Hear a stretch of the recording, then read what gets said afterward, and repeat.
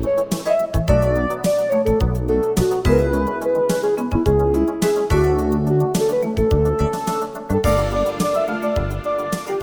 Apostle Peter was an impulsive fisherman when Jesus selected him to be one of his disciples. Peter, even after he became one of the 12 disciples, didn't always think before he acted or spoke.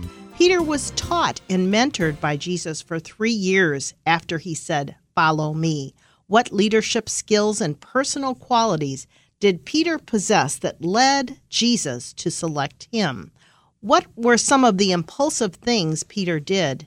What did Peter learn as he became one of the church leaders? Join us today as I present a Bible study entitled Fisherman to Church Leader, the Apostle Peter Transformed by Christ. This is Kay Meyer, president of Family Shield Ministries and your host for the Family Shield program. I'm in the studio by myself today, and I have just been fascinated recently with the stories about Peter in the Bible, and so I decided just to put one together, just a few of the verses, to see how Peter was transformed through Jesus Christ. I don't really know why Jesus decided to select Peter as one of his disciples, but he did. And so what I did in this Bible study is I looked at mostly the Gospels, the earlier books of the Bible that often have a little bit more information in each one. And so the story begins with the Apostle Peter as his brother Andrew tells him that they had found the Messiah.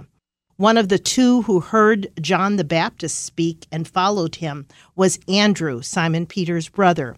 He first found his own brother Peter and said to him, "We have found the Messiah." He brought him to Jesus. Jesus looked at him and said, "You are Simon, the son of John.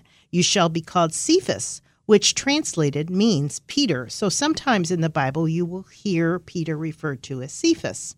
And walking by the Sea of Galilee, this is another verse in the Bible from Matthew, he saw two brothers, Simon, who was called Peter, and Andrew, his brother, casting a net into the sea, for they were fishermen. So in that gospel, we learn a little bit more. We learn that Peter and his brother Andrew were fishermen. And in Mark, it says, "And he appointed 12 that they might be with him and that he might send them out to preach." So just a few of the stories about the beginning of when Jesus called Peter. In Luke 5, we hear a little longer story that gives us a little more information and insight about Peter. Let me read it. "Now it came about that while the multitude were pressing around him and listening to the word of God, he was standing by the lake of Gennesaret, and he saw two boats lying at the edge of the lake. But the fishermen had gotten out of them and were washing their nets. And he got into one of the boats," this is Jesus, "which was Simon's boat, and asked him to put out a little way from the land. And he sat down and began teaching the multitudes from his boat. And when he had finished speaking, he said to Simon, 'Put out into the deep water and let down your nets for a catch.' And Simon answered and said, 'Master, we worked hard all night and caught nothing. But at your bidding, I will let down the nets.' And when they had done this, they enclosed a large quantity of fish, and their nets began to break. And they signaled to their partners in the other boat for them to come and help. And they came and filled both of the boats so that they began to sink. But when Simon Peter saw that, he fell down at Jesus' feet, saying, 'Depart from me, for I am a sinful man, O Lord.'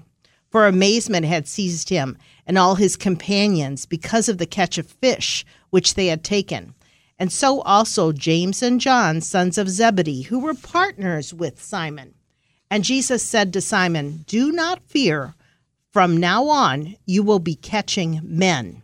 And when they brought their boats to land, they left everything and followed him." Just a few things to think about from these verses. First of all, the disciples were taking care of their nets. So I think Peter and his brother were hard and dedicated workers, and they took care of their property. He also had partners, according to that verse, and they were some of the other disciples that Jesus selected. They knew how to work with others.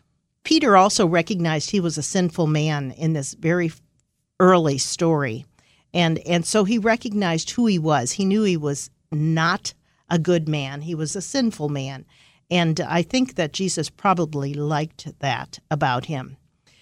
Peter heard Jesus teach in that story about the boat, that Jesus kind of took over his boat to teach the multitudes, and then he was willing to follow Jesus and leave everything behind.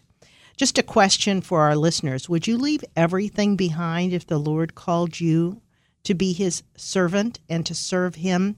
It's not an easy thing for people to do. A lot of times I'm interviewing people that have had those kind of experiences. There's another story from the Bible about Peter, and I like it. I thought a little bit about that this week as I put this together. And it's when Peter actually walks on water. And when the disciples saw him, referring to Jesus, walking on the sea, they were frightened, saying, "It is a ghost." And they cried out for fear. But immediately Jesus spoke to them, saying, "Take courage, it is I, do not be afraid." And Peter answered him and said, "Lord, if it's you, command me to come to you on the water." And he said, "Come." And Peter got out of the boat and walked on the water and came toward Jesus. But seeing the wind, he became afraid, and beginning to sink, he cried out, saying, "Lord, save me." And immediately Jesus stretched out his hand and took hold of him and said, "Oh, you of little faith, why did you doubt?" That's from Matthew 14. A few things to think about. I think it's interesting.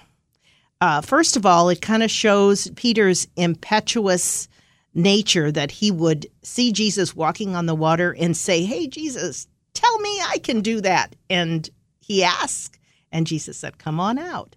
And according to that verse, he was actually walking on the water as long as he kept his eyes on Jesus. But when he took his eyes off of Jesus and saw the water and the waves, he became afraid. So we need to keep our eyes on Jesus, just like Peter learned how to do. What amazing things have you done when you kept your eyes on Jesus?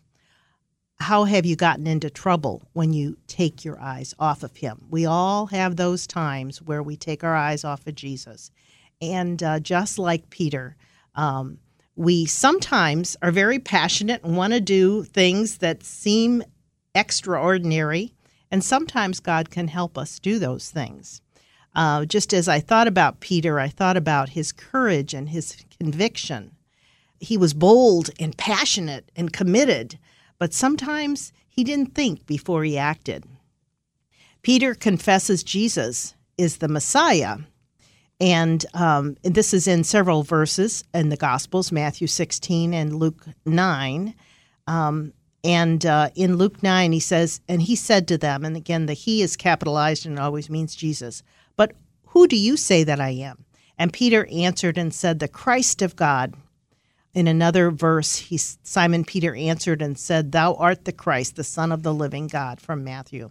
So Peter certainly had faith in Christ, but he didn't always do what was right. Sometimes he failed. Sometimes he sinned. Sometimes he was just so passionate, but maybe his passion led him into trouble. Jesus took Peter with him to the Mount of Transfiguration.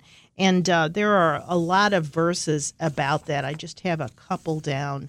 "And 6 days later, Jesus took with him Peter and James and John, his brother, and brought them up to a high mountain by themselves." Just as a side note, did you note how many brothers Jesus selected as his disciples? It wasn't just Andrew and Peter, but James and John. So siblings became his disciples. And in Mark and Luke, it says, "And he was transfigured before them, and his garment became radiant and exceedingly white, as no launderer on earth can ever whiten them." And Peter answered and said to Jesus, "Rabbi, it is good for us to be here. Let us make 3 tabernacles, one for you, one for Moses, and one for Elijah." For he didn't really know what to answer.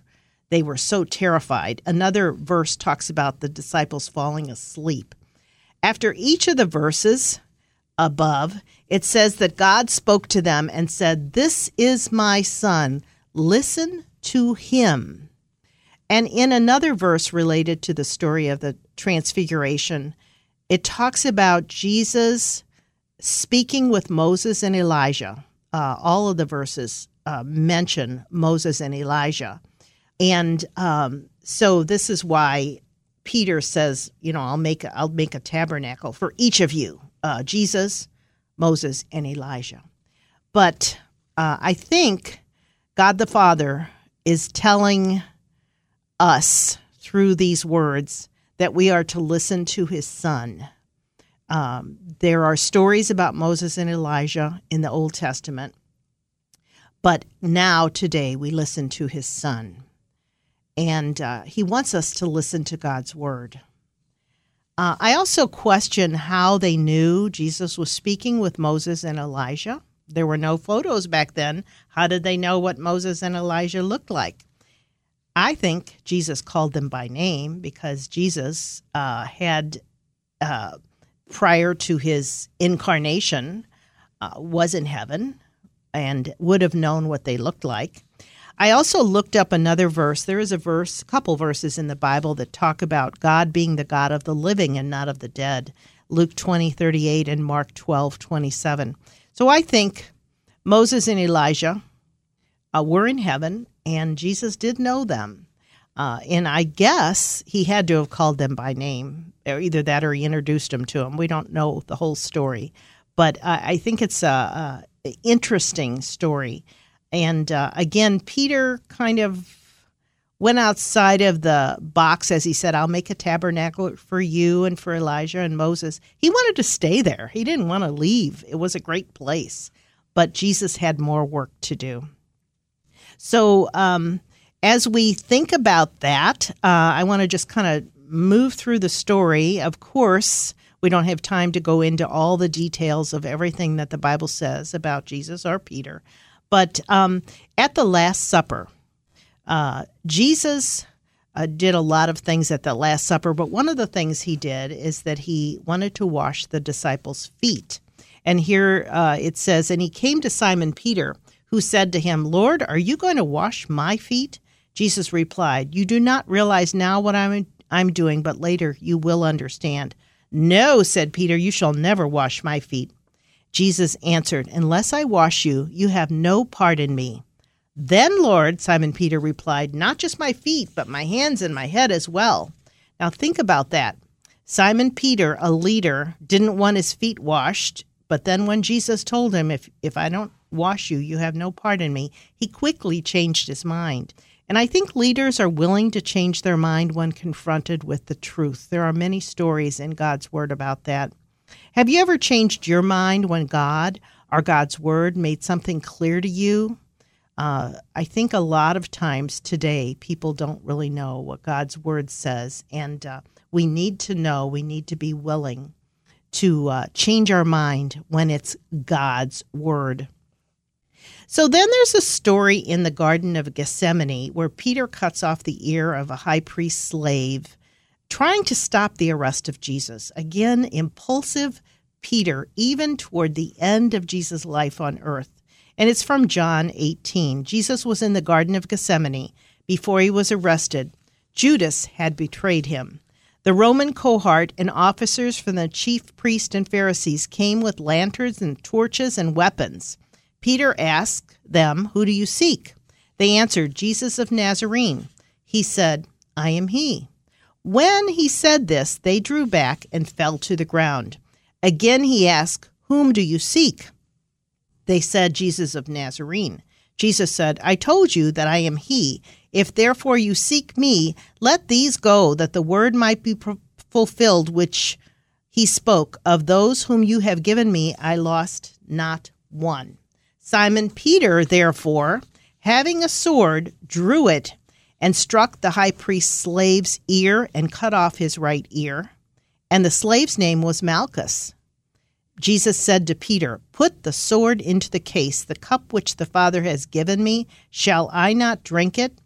Now, it's interesting. That's what's shared in the Gospel of John. And I had to go looking. I know that Jesus healed that ear, but it wasn't in John. It was in Luke 22:51, and it says, "And Jesus answered and said, 'Stop, no more of this.' And he touched the slave's ear and healed him." The last healing of Christ before his crucifixion was the slave's ear that Simon Peter had cut off, trying to protect Jesus. He was trying to do the right thing. It just wasn't what Jesus wanted. Now, I wonder what some people would say about Jesus' words. Put the sword away. That's not the way it's going to be. So even now, even in the Garden of Gethsemane, Peter is impulsive and didn't really think before he acted. Another question about that verse, which we don't have time to go into, is why did the Roman soldiers and the Pharisees fall back when Jesus said, "I am he"? A very fascinating area to talk about. We won't have time to go into that today, but I give you that for some research to think about. So in John 13, Peter tells Jesus he would die for him. Then Jesus tells Peter that he will deny him 3 times. This was a prediction that was to come true. Peter didn't believe it, but it did happen. Now, I didn't put all the verses down, but I just put one here.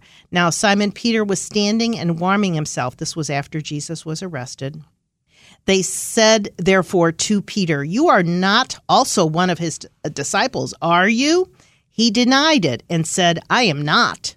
One of the slaves of the high priest, being a relative of the one whose ear Peter cut off, said, "Did I not see you in the garden with him?" Peter denied it again, and this was his 3rd time of denying it, and immediately a cock crowed.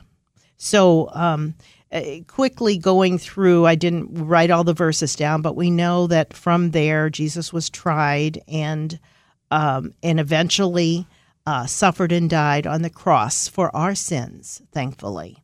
That was why he did this. And then he was buried.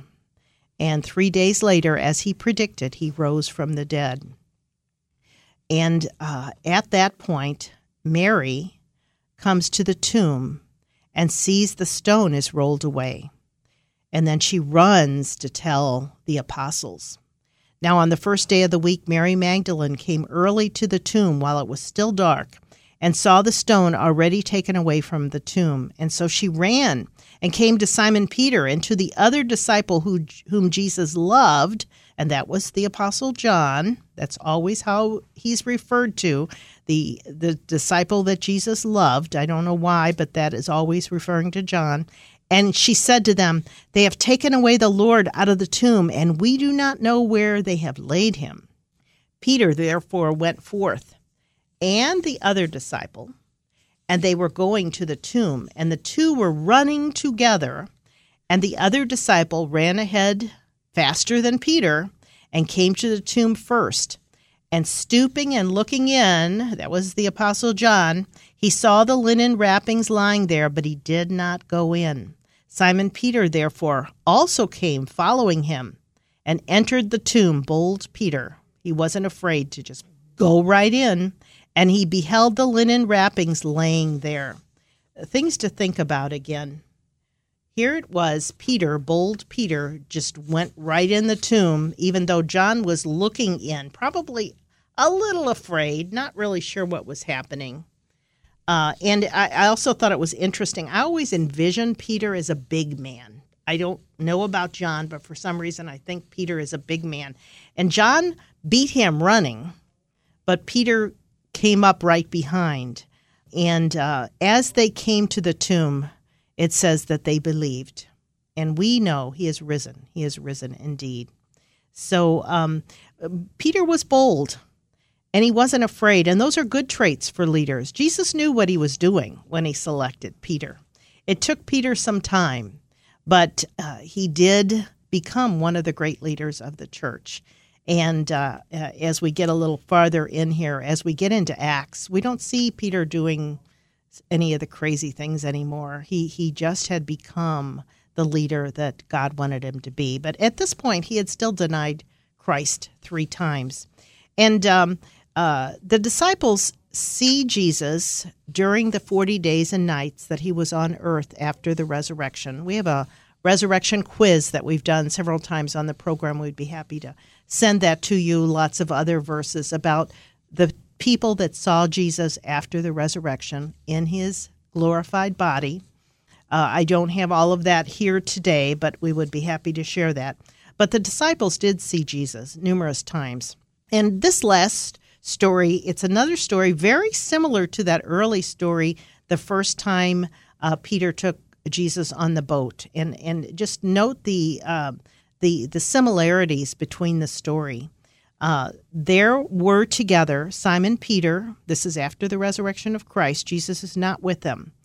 There were together Simon Peter, Thomas, and Nathanael, and the sons of Zebedee, and 2 others of the disciples.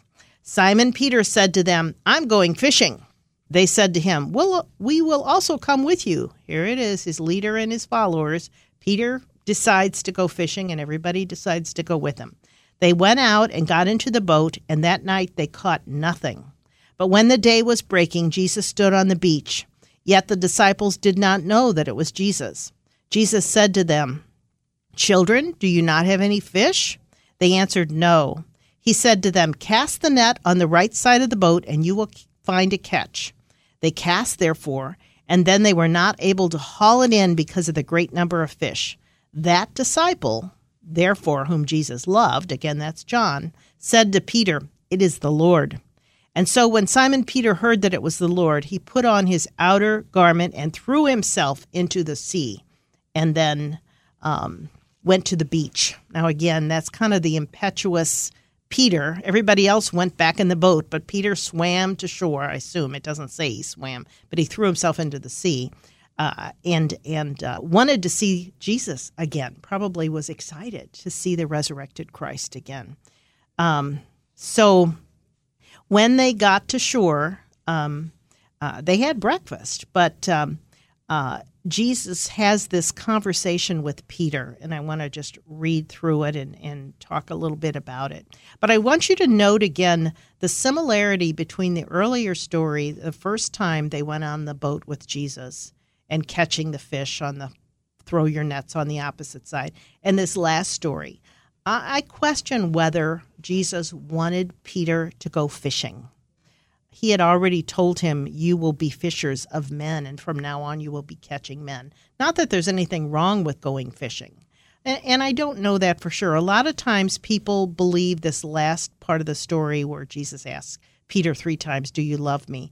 is kind of a forgiveness process for him because he had denied Jesus 3 times. And that could be. But here's what it shares. When they were done fishing, Jesus said to Simon Peter, "Simon, son of John, do you love me more than these?" He said, "Yes, Lord, you know that I love you." Jesus said, "Tend of my lambs."